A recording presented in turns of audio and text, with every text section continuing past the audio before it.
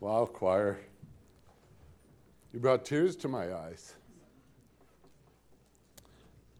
Some songs you say, that's surely one they're going to sing in heaven.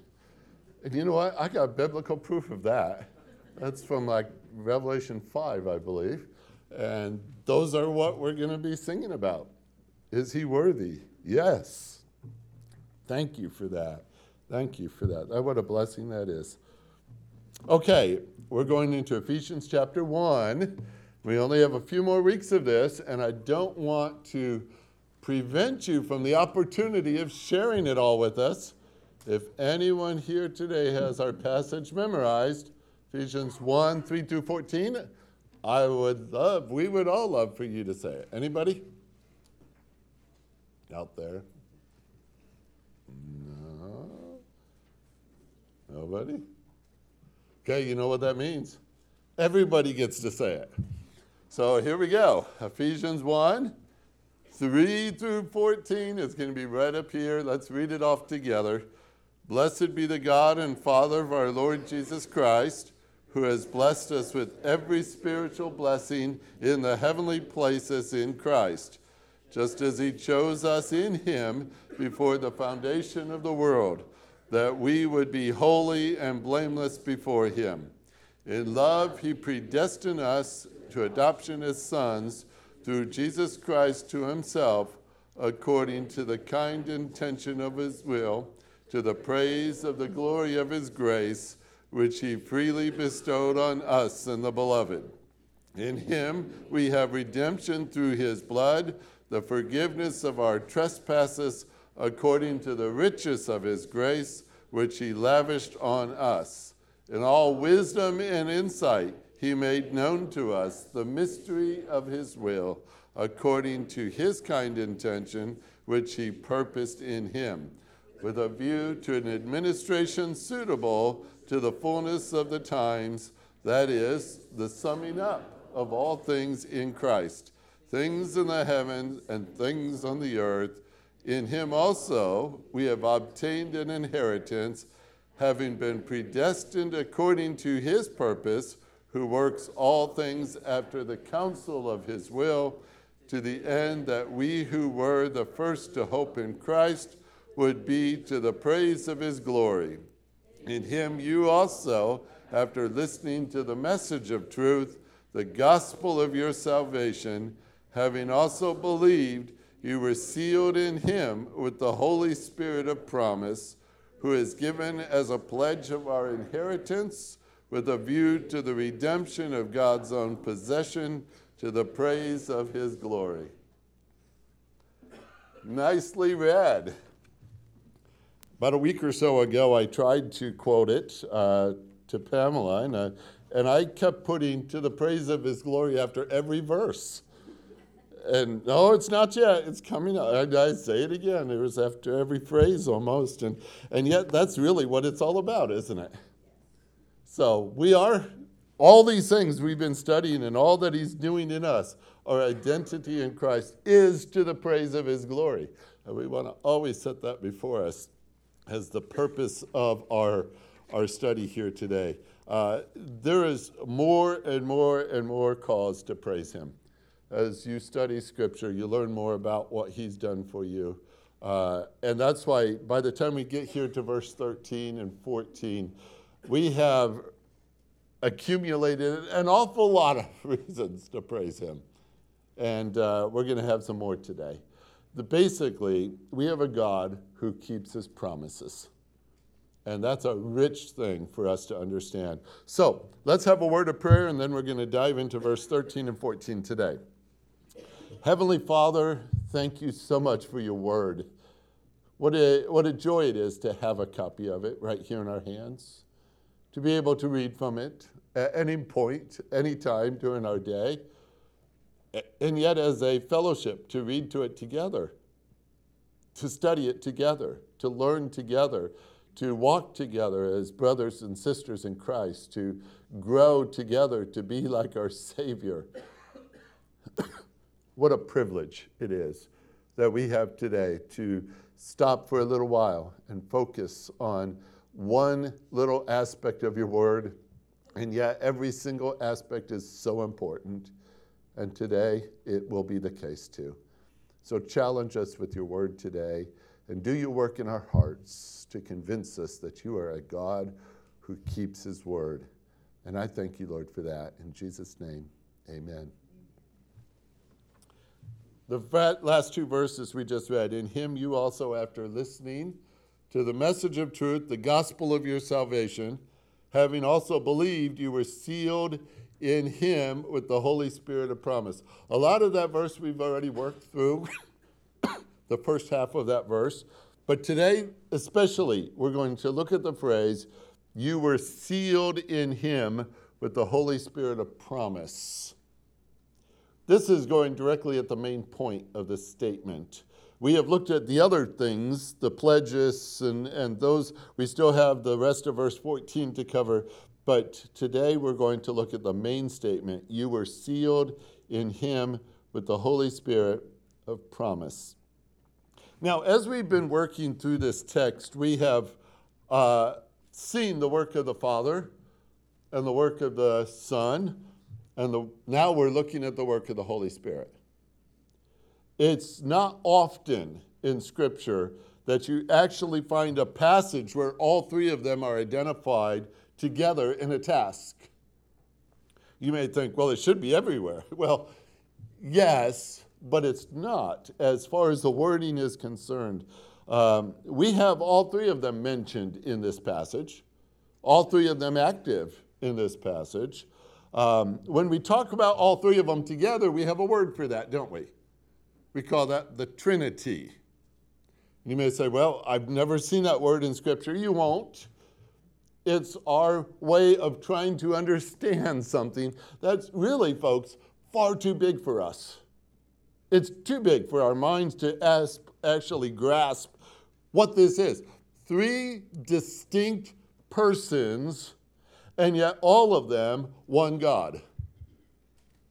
That is kind of complicated. Even in theological circles, we tried to find better words to try to describe this. How can they operate individually and independently and yet have complete dependence on each other, have complete cooperation with each other, having complete unity between them, the Father, the Son, and the Holy Spirit, and yet still be distinct in their work? It's a puzzle, really. But it is explained to us in Scripture, as we have noted. And I could simply prove that to you. We know Jesus is God, right? He is God. He's the second person of the Trinity. We call him the Son. And yet he did something that the Father didn't do and the Holy Spirit didn't do. Jesus took on flesh. And he came and lived among us. And he died upon a cross. And he was buried, and he rose again. And he's with the Father now. He's ascended to be with the Father. Now, that's unique because he is the only one in the whole Trinity who did that work. And yet the Father and the Holy Spirit were part of it too, weren't they? Isn't that interesting to try to explain? It says, woo! All three of them didn't take on flesh. Only Jesus did. Now, I try to simplify things like that because even my mind spins when I try to put some of these down. Someday we will see it, and when we're standing there in our glorified bodies and our minds are what they ought to be, we're going to say, oh, okay. Until then, we're going to say, huh? We don't get it all. Well, here's what's really cool about this passage. As we're walking through this, we're seeing the work of the entire Trinity in our life. The Father is active in your Christian life, right? The Son is active in your Christian life. The Holy Spirit is active in your Christian life. They all have had, in this passage, their unique ministries to you, such as the Father selects, and the Father chose us and adopted us and predestined us and made us holy and made us blameless. In Christ, his Son, we are saved. In Christ, who is called the Beloved, we've been redeemed through his blood. We have been forgiven of our trespasses. We have been made known the mystery of his will and given an inheritance. And now in verse 13 and 14, we see the work of the Holy Spirit who has sealed us into this wonderful identity we have in Christ. We can spend the rest of the year just talking about the ministries of the Holy Spirit in our life. It is that big. This passage gives it only 2 verses and really sums it down to one simple thought in the fact that he has sealed us. Sealed us. And so we're going to find in this passage something I think would be encouraging, stabilizing, if you like that particular word, which is necessary in a world like ours, where it seems like most of the things around us is dissolving, being taken from us. We have a God who is good to his word. The promises he has made, he will keep. And that's very important for us. And why is that so important? Because here we have been working for 20 weeks almost on this passage in Ephesians chapter 1. And you have heard it because I've shared it with you over and over. These things you have in Christ. You're not earning them. You're not working toward them. You're not going to someday accumulate them. You have them. You have them in Christ Jesus. All of this is spoken, as we would say, in the past tense.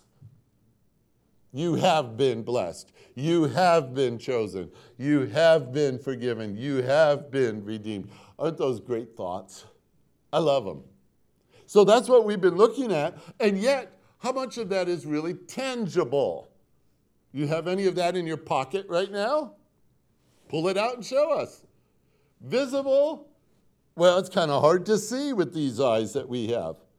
And yet, God has so intricately fashioned your identity in Christ that you are, whether you possess it like a tangible thing or visually see it yourself, you are truly blessed with every spiritual blessing in the heavenlies in Christ Jesus.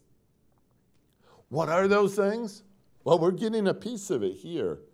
But I will tell you this, they are yours as sure as he is God. That's the point. As sure as he is God. And you don't need a Monday to mess this up.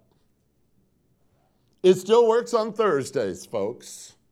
That's the beauty of all this. If you look at your day and say, boy, it's been hard, it's been sad, I feel defeated, I struggle, boy, you have a tough day, don't you? Sometimes we feel even that all of this that we study, there's a huge disconnect between the words on these pages and the life that we must live. We say, how does this work in the 21st century? How does it work as a believer living in a world like ours? Have you ever wondered that? Have you ever struggled with that? Well, here's what's the beauty of this. God has not only told you of his work, but he has also instilled within you the author of his word. Do you know who the Holy Spirit is? He is the one that worked through the writers that produced this book that we're reading right now. And where does he live? In you, believer. I love thinking that. I love going through that because what a difference it makes as we fumble around and try to figure all this out to know that the one who's promised moved in. He's right here. And he's right there. Maybe you've seen a commercial. It was from a group called Pass It On. It was about encouragement. And it has a picture, a scene where there's a mother and there's a father and a little boy, and they go to a piano concert, and they're entering into the great auditorium there. And moments before it begins, the mother looks to the father and says, "Where's the little boy? He's missing." He was missing. He had somehow made his way to the back of the stage and gotten up and sat at the grand piano in the middle of the stage, and the curtain opened. And there they see their little boy sitting at the piano. And you know the look on their face. Have you ever had that look, parents? Yes. There it is. They're looking, and suddenly their little boy starts to play Twinkle, Twinkle, Little Star with 2 fingers on the piano. And as he's playing, they see the pianist expert, the concert pianist, come out onto the stage. And everyone thinks, oh boy, is he in trouble. And the pianist comes up behind him and he whispers in his ear, don't stop. And he starts to embellish that song. And when he's all done, the entire audience burst into applause, because what that man did was change a simple little song with 2 little fingers into a masterpiece. And I sometimes wonder if that's what our Christian life looks like. Because here we struggle through it, and at best sometimes we're working our way through the Christian life like we've got only 2 fingers, and we're trying to peck out a little tune, and yet all the while, who lives within you? God himself. The one who has made these promises, the one who has accomplished all this work on our behalf, and he says, keep going, I've got this, we're going to see it through. When it's all said and done, folks, it's going to be a masterpiece. I don't doubt that at all. That's why I want you to understand, when we talk about your identity in Christ, you have to understand you have someone living inside of you right now that is the reality. That's what we're looking at in this passage. I think it's great. It all started the day you were saved. As we saw last week in these verses, verse 13, in him you also, after listening to the message of truth, the gospel of your salvation, having also believed, you were sealed. To be saved means you're sealed. Those go together. They're not separated. It's not one is trying to slowly work its way up and become the case. It's the reality. You were saved, you were sealed. You were sealed with the Holy Spirit of promise. That's part of your identity in Christ. Do you hear that? That's part of your identity in Christ. It's not the biggest part, I would say, because all these parts are equal. They all belong to the same God who's doing all the same work. And he's not saying this one's more important than that one is. But Jesus told his disciples, he told them, it is to your advantage that I go away. And all the disciples said, wait a minute, nothing would be an advantage if you're not with us. And Jesus went on to say, I will tell you the truth. This is John 16. I will tell you the truth. It is to your advantage that I go away, for if I do not go away, the helper will not come to you. But if I go, I will send him to you. I will send him to you. He's called the helper in that passage. The parakletos is the Greek word here, the advocate. He speaks on your behalf, but he also comes alongside you. Your para, that's alongside, and kletos is the one who's called, putting it together, he's called alongside you. He's called, in this sense, and the fact is simple, he will not leave you. He is called to be alongside of you. When you were saved, he is with you now, and he will be with you until you step into glory. The Holy Spirit is with you now. I want to read to you a psalm. Turn over to Psalm 37 for a minute. I just want you to see this. This is a beautiful, beautiful psalm. And it all has to do with who's getting you through this life? Who's going to make sure that you're not overwhelmed with the things around you that's seeking to destroy you? Psalm 37 speaks about security for those who trust the Lord, and it makes a contrast with the insecurity of those who are wicked. David wrote this psalm, so I like this. It's kind of lengthy. It's 39 verses or so, but I'm going to read the whole thing, and I'm going to highlight 2 verses. Ready?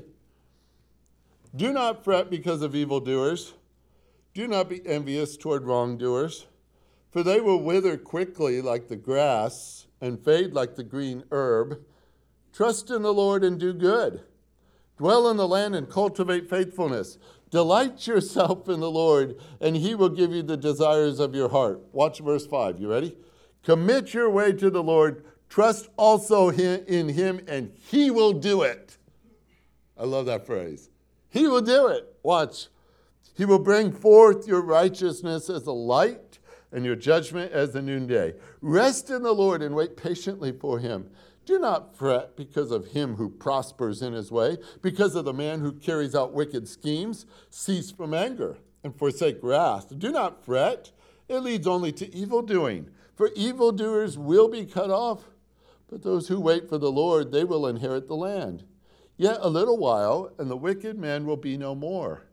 And you will look carefully for his place, and he will not be there. But the humble will inherit the land and will delight themselves in abundant prosperity. The wicked plots against the righteous and gnashes at him with his teeth. The Lord laughs at him, for he sees his day is coming. The wicked have drawn the sword and bent their bow to cast down the afflicted and the needy, to slay those who are upright in conduct. Their sword will enter their own heart, and their bows will be broken. Better is the little of the righteous than the abundance of many wicked. For the arms of the wicked will be broken, but the Lord sustains the righteous. The Lord knows the days of the blameless, and their inheritance will be forever. And they will not be ashamed in the time of evil. And in the day of famine they will have abundance, but the wicked will perish. And the enemies of the Lord will be like the glory of the pastures. They vanish. Like smoke, they will vanish away. The wicked borrows and does not pay back, but the righteous is gracious and gives. For those blessed by him will inherit the land, but those cursed by him will be cut off. The steps of a man are established by the Lord, and he delights in his way. When he falls, he will not be hurled headlong. Watch this. I love this. Because the Lord is the one who holds his hand. You ever seen that before? Isn't that precious sounding? The Lord is the one who holds his hand. I have been young, and now I am old. Yet I have not seen the righteous forsaken, or his descendants begging bread. All day long he is gracious and lends, and his descendants are a blessing. Depart from evil and do good, so that you will abide forever. For the Lord loves justice and does not forsake his godly ones. They are preserved forever, but the descendants of the wicked will be cut off. The righteous will inherit the land and dwell in it forever. The mouth of the righteous utters wisdom. His tongue speaks justice. The law of his God is in his heart. His steps he do not slip. The wicked spy upon the righteous and seeks to kill him. The Lord will not leave him in his hands, or let him be condemned when he is judged. Wait for the Lord and keep his way. He will exalt you to inherit the land. When the wicked are cut off, you will see it. I have seen the wicked, violent man, spreading himself like a luxuriant tree in the native soil. Then he passed away, and lo, he was no more. I sought for him, but he could not be found. Mark the blameless man, and behold the upright. For the man of peace will have prosperity, but the transgressors will be altogether destroyed. The posterity of the wicked will be cut off, but the salvation of the righteous is from the Lord. He is their strength in time of trouble. The Lord helps them and delivers them. He delivers them from the wicked and saves them because they take refuge in him. This is a psalm worth looking at, isn't it? All the way through. Can you see the contrast? No doubt you're saying, oh, I'd rather be on the righteous side than on the wicked side, because there is nothing positive said about the wicked. All the way through, the righteous one is doing one simple thing: trusting. Trusting, trusting, trusting. That's why I like that verse, because the Lord is the one who holds his hand. Sometimes when we walk through our Christian life, we say, things are really tough, they're really hard. How do you get through? Scripture says it so often, and it's not just in that psalm. It's in Proverbs. It's all over the place. Commit your way to the Lord. Trust also in him. Trust is built on what you know about him. The more you know him, the more you trust him. Do you know that? If you don't know somebody, how can you trust them? I've told you this story before, but it just comes to my mind every time. I was watching a bunch of little children playing basketball in an Upward basketball league, if some of you know what that is. But all these little children are playing basketball, and one of them had this giant lollipop hanging out of her mouth. Well, of course, she said, "Oh, you can't play basketball with that lollipop hanging out of your mouth. Go put it over there on the bleachers, and when it's over, you can go back and get it." I'm sitting there. This little girl walks up with her lollipop to put it, and she looks up at me. Then she takes it back and she moves to another place. I don't know what that meant exactly, but she didn't trust me, did she? She didn't know me. I wasn't interested. But she didn't ask either. And that's how we are so many times. We don't trust the Lord fully because we don't know him well. That's what we're called to do. Know him, know him, know him. Grow in your knowledge of him. The more you know, the more you trust. Who holds your hand? That's what the psalmist was saying. I can walk through this world because I know who holds my hand. Can I trust his word? I trust him. Do I?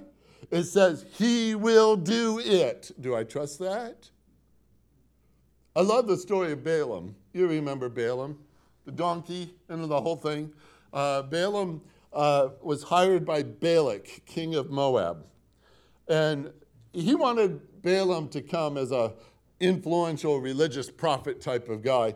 And he says, I want you to come over here and I want you to curse God's people, Israel, so that I could defeat them in battle. They're too big for me. I can't do it by myself. So if you come, Balaam, and you curse them, then they're cursed and I could win this battle. Very interesting story how that works out. But Balaam went up onto the mountain because he told Balak, this is what we need to do. Get up on a mountain where I could see them all down there and set up an altar and go through all these rituals here. And he did all that. And he says, okay, now I'm going to curse them. And he gets up there and he tried. But what came out of his mouth was not a curse. The Lord took control of that tongue, very much like he took the control of a donkey's tongue previously. And he made Balaam speak a blessing to Israel instead of a curse. Balak was mad. And Balaam says, okay. Well, that was the first attempt. It's the wrong mountainside. Let's move to this side. And they moved around. They did this a couple, 3 times. They kept trying to do that. But every single time Balaam stepped forward to curse them, God made him speak significant things about the character of the Lord. Very interesting, the words that came from his mouth. But here's one of them. In Numbers 23:19, God is not a man that he should lie, nor a son of man that he should repent. He has said, and will he not do it? Or has he spoken that he will not make it good? One simple statement. God is true to his word. If he promised Israel that he would bless them, remember he did that to Abraham? If he promised that blessing, how can anybody turn the table on that and make it a curse? God has said it. Will he keep his word? That's the big question. And I wonder, can we hear that? As we go into our passage, you say, but Pastor Bob, you haven't even dealt with the verse quite yet. I'm setting you up for something very important here. The point is, if God speaks it, is it true? Yes. You ready? Now let's go to verse 13. You were sealed in him with the Holy Spirit of promise. Don't look at that like a question. Don't look at it like it's a maybe or that you're partially there. It has been completed. I can rest in that, folks. I can stop my fret right there. Say, oh, what a delightful word to hear. You were sealed. And notice how he describes the rest of this. He gives the Holy Spirit a name. A name I know he's very glad to wear. The Holy Spirit of promise. Promise. Epangelia is the word in the Greek. Ep is upon, like sitting on top of something, you're upon it. And angelia is the message. Upon the message. This whole chapter is God's message. From verse 3 to verse 14, and all of God's word is his message. And if you can picture it, I picture it in a little bit like this. The Holy Spirit sits upon this and says, it's true, it's true, it's true, it's true. He's the Holy Spirit of promise. He is, if you will say it this way, and I just say it this way, but what we would say is, I'm so sure of this, I'll bet my life on it. What he says is even more than that, because he anchors the promise to his existence. He is the Holy Spirit of promise. He's not just talking about promises. He is that which is the promise. It's about his reputation. It's about his character. It's about his honesty. It's about his ability. There's no stronger guarantee than what God guarantees. He said it, he will do it. So, what do you see he has done? Verse 13, something he's already done for you. It's already finished. He sealed you. That's to certify something. Now, it actually comes out in 5 different ways. You ready? I'm going to give you 5 different ways the sealing has been done for you. But I want to start with this. Before I say number 1, this is how it happens. This is what we call an indicative verb, so that means it's reality. This is done, it's reality. It's in the past tense, so it's already done, it's completed. That means you're not adding to it, you're not trying to find it, you're not adding, you're not making it happen. He's already done this, and he did it for you. So what is it he did? He sealed you. First of all, to provide with the seal is a security measure. It's to secure something by fastening it with a seal, like on a stone, to prevent it from being moved from its position. Do we know any story like that? What did they do with the stone that rolled in front of the grave of Christ? They sealed it so that nobody would move that stone. That's a seal. It means to close up something tight, to seal up something so nothing gets in and nothing gets out. Kind of like Tupperware, right? You like that sound, that click when you know it's on there, right? That's another part of the sealing. In your relationship, in your identity in Christ, it has been sealed tight. Nothing will change that. Did you hear it? You can't mess that up. That's what he's done. That's how he's done. Number 3, it's to mark the seal as a means of identification, to show ownership, to show that this is protected by the owner. Their name is on it. Guess whose name is on your life and your identity? The Holy Spirit of promise. He says, I guarantee you belong to Christ. You like that? Oh, I do. Number 4, it's to certify something. That is to attest to it, to say it's true, like signing your name on a document. Is to say, I, with my own word, promise this is true. Who signed that? The Holy Spirit signed what God has done in your life. He signed it, said it's true, it's certified. And here's the last one that goes with it. When you seal something for delivery, it is in safekeeping until it arrives. It'd be nice if that worked with UPS and USPS and all these others. You ever get one of those packages that look like they used it to hold the tire while they're changing another? Or one that looks like they ran it through a shredder first then put it in a bag and said, oops. And you get those? I've seen those too. How do you like the fact that this promise, this sealing of the Holy Spirit, is guaranteeing that you're going to arrive just like he said? Well, I think these are good words. This is what he's done in your life. It's not just one aspect, it's many aspects. It's so full. He's bigger than we are. To be sealed is your security, it's your protection, it's your identity, it's your certification, it's your promise of safe delivery to the end. When God states that he has chosen you, he seals that with the Holy Spirit of promise. When God states that he has made you his children by adoption, he has sealed that with the Holy Spirit of promise. When God said that he has made you holy, he has sealed that with the Holy Spirit of promise. When God said he had made you blameless, he has sealed that with the Holy Spirit of promise. When he said he redeemed you, do you like the guarantees on this? He has sealed it with the Holy Spirit of promise. It goes on and on. I love this one.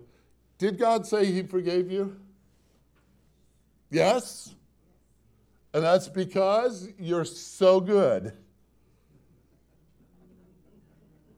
It's because he sealed that with the Holy Spirit of promise.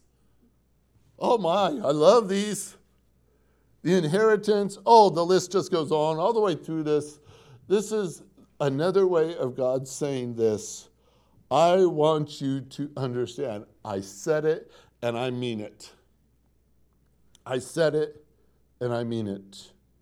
When I talk about the security of the believer, I don't say it because I just rest on some theological position I have, though I confess I do. I do not say all that because I have some sort of good grasp on the promises of God. The fact is, the promises of God has a good grasp on me. That's the difference.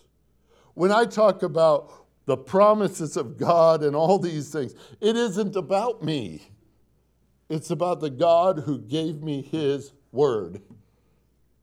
He gave it to me, and he gives it to you. You could finish this. I know you've seen it before, waiting at some street light or something like that, the car in front of you. God said it. I believe it. That settles it. That settles it. Are we there? Are we settled like the guy in the psalm who says, I'm going to commit to you, Lord. I'm going to trust you because you said it, you will do it. You've got me by the hand. The Holy Spirit lives inside of me. Folks, how is this not going to work? When you think it all through, in him, you also, after listening to the message of truth, the gospel of your salvation, having also believed, you were sealed. Do you believe it? That's what it says. You were sealed with the Holy Spirit of promise. I think that will work on a Monday. I think this is what we needed to hear. Because with all these promises and all these identity things we've been studying here, it's good to know it's God's word. It's his promise. I can rest in that, can't you? That's important. Heavenly Father, thank you for your word. So rich, so full, so magnificent. You know us. You know how weak we are. You know how we bounce all over the place with our thinking, with our days, our emotions, the experiences of this life. We struggle, we climb, we scratch and claw our way into things. We try to make things better. We work hard. We get hit by unexpected things. You know our lives, Lord. You know that we are but dust. And yet you love us. And you have made promises to us far beyond our ability to even comprehend. But we couldn't hold this to be true. You can, though, and you did. And that's why today we say, thank you, Lord. Thank you for what you have done to make us your children, to give us an identity we don't deserve, that you would even go so far as to secure it, that it does not change. Thank you.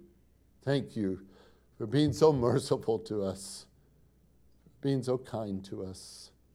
Lord, if there's anyone here today who doesn't know Jesus as their Savior, may they see their need of him right now. How do you live in a world like this? How do we live any life without Christ? He is our all. And I pray, Lord, that if somebody today doesn't know him, you will reveal through that great Holy Spirit their need of a Savior. And Lord, if we're the ones you want us to talk about him, please draw us to that point where we talk. Thank you, Lord, for what you have done. You have made us glad, and we rejoice in it today. In Jesus' name, amen.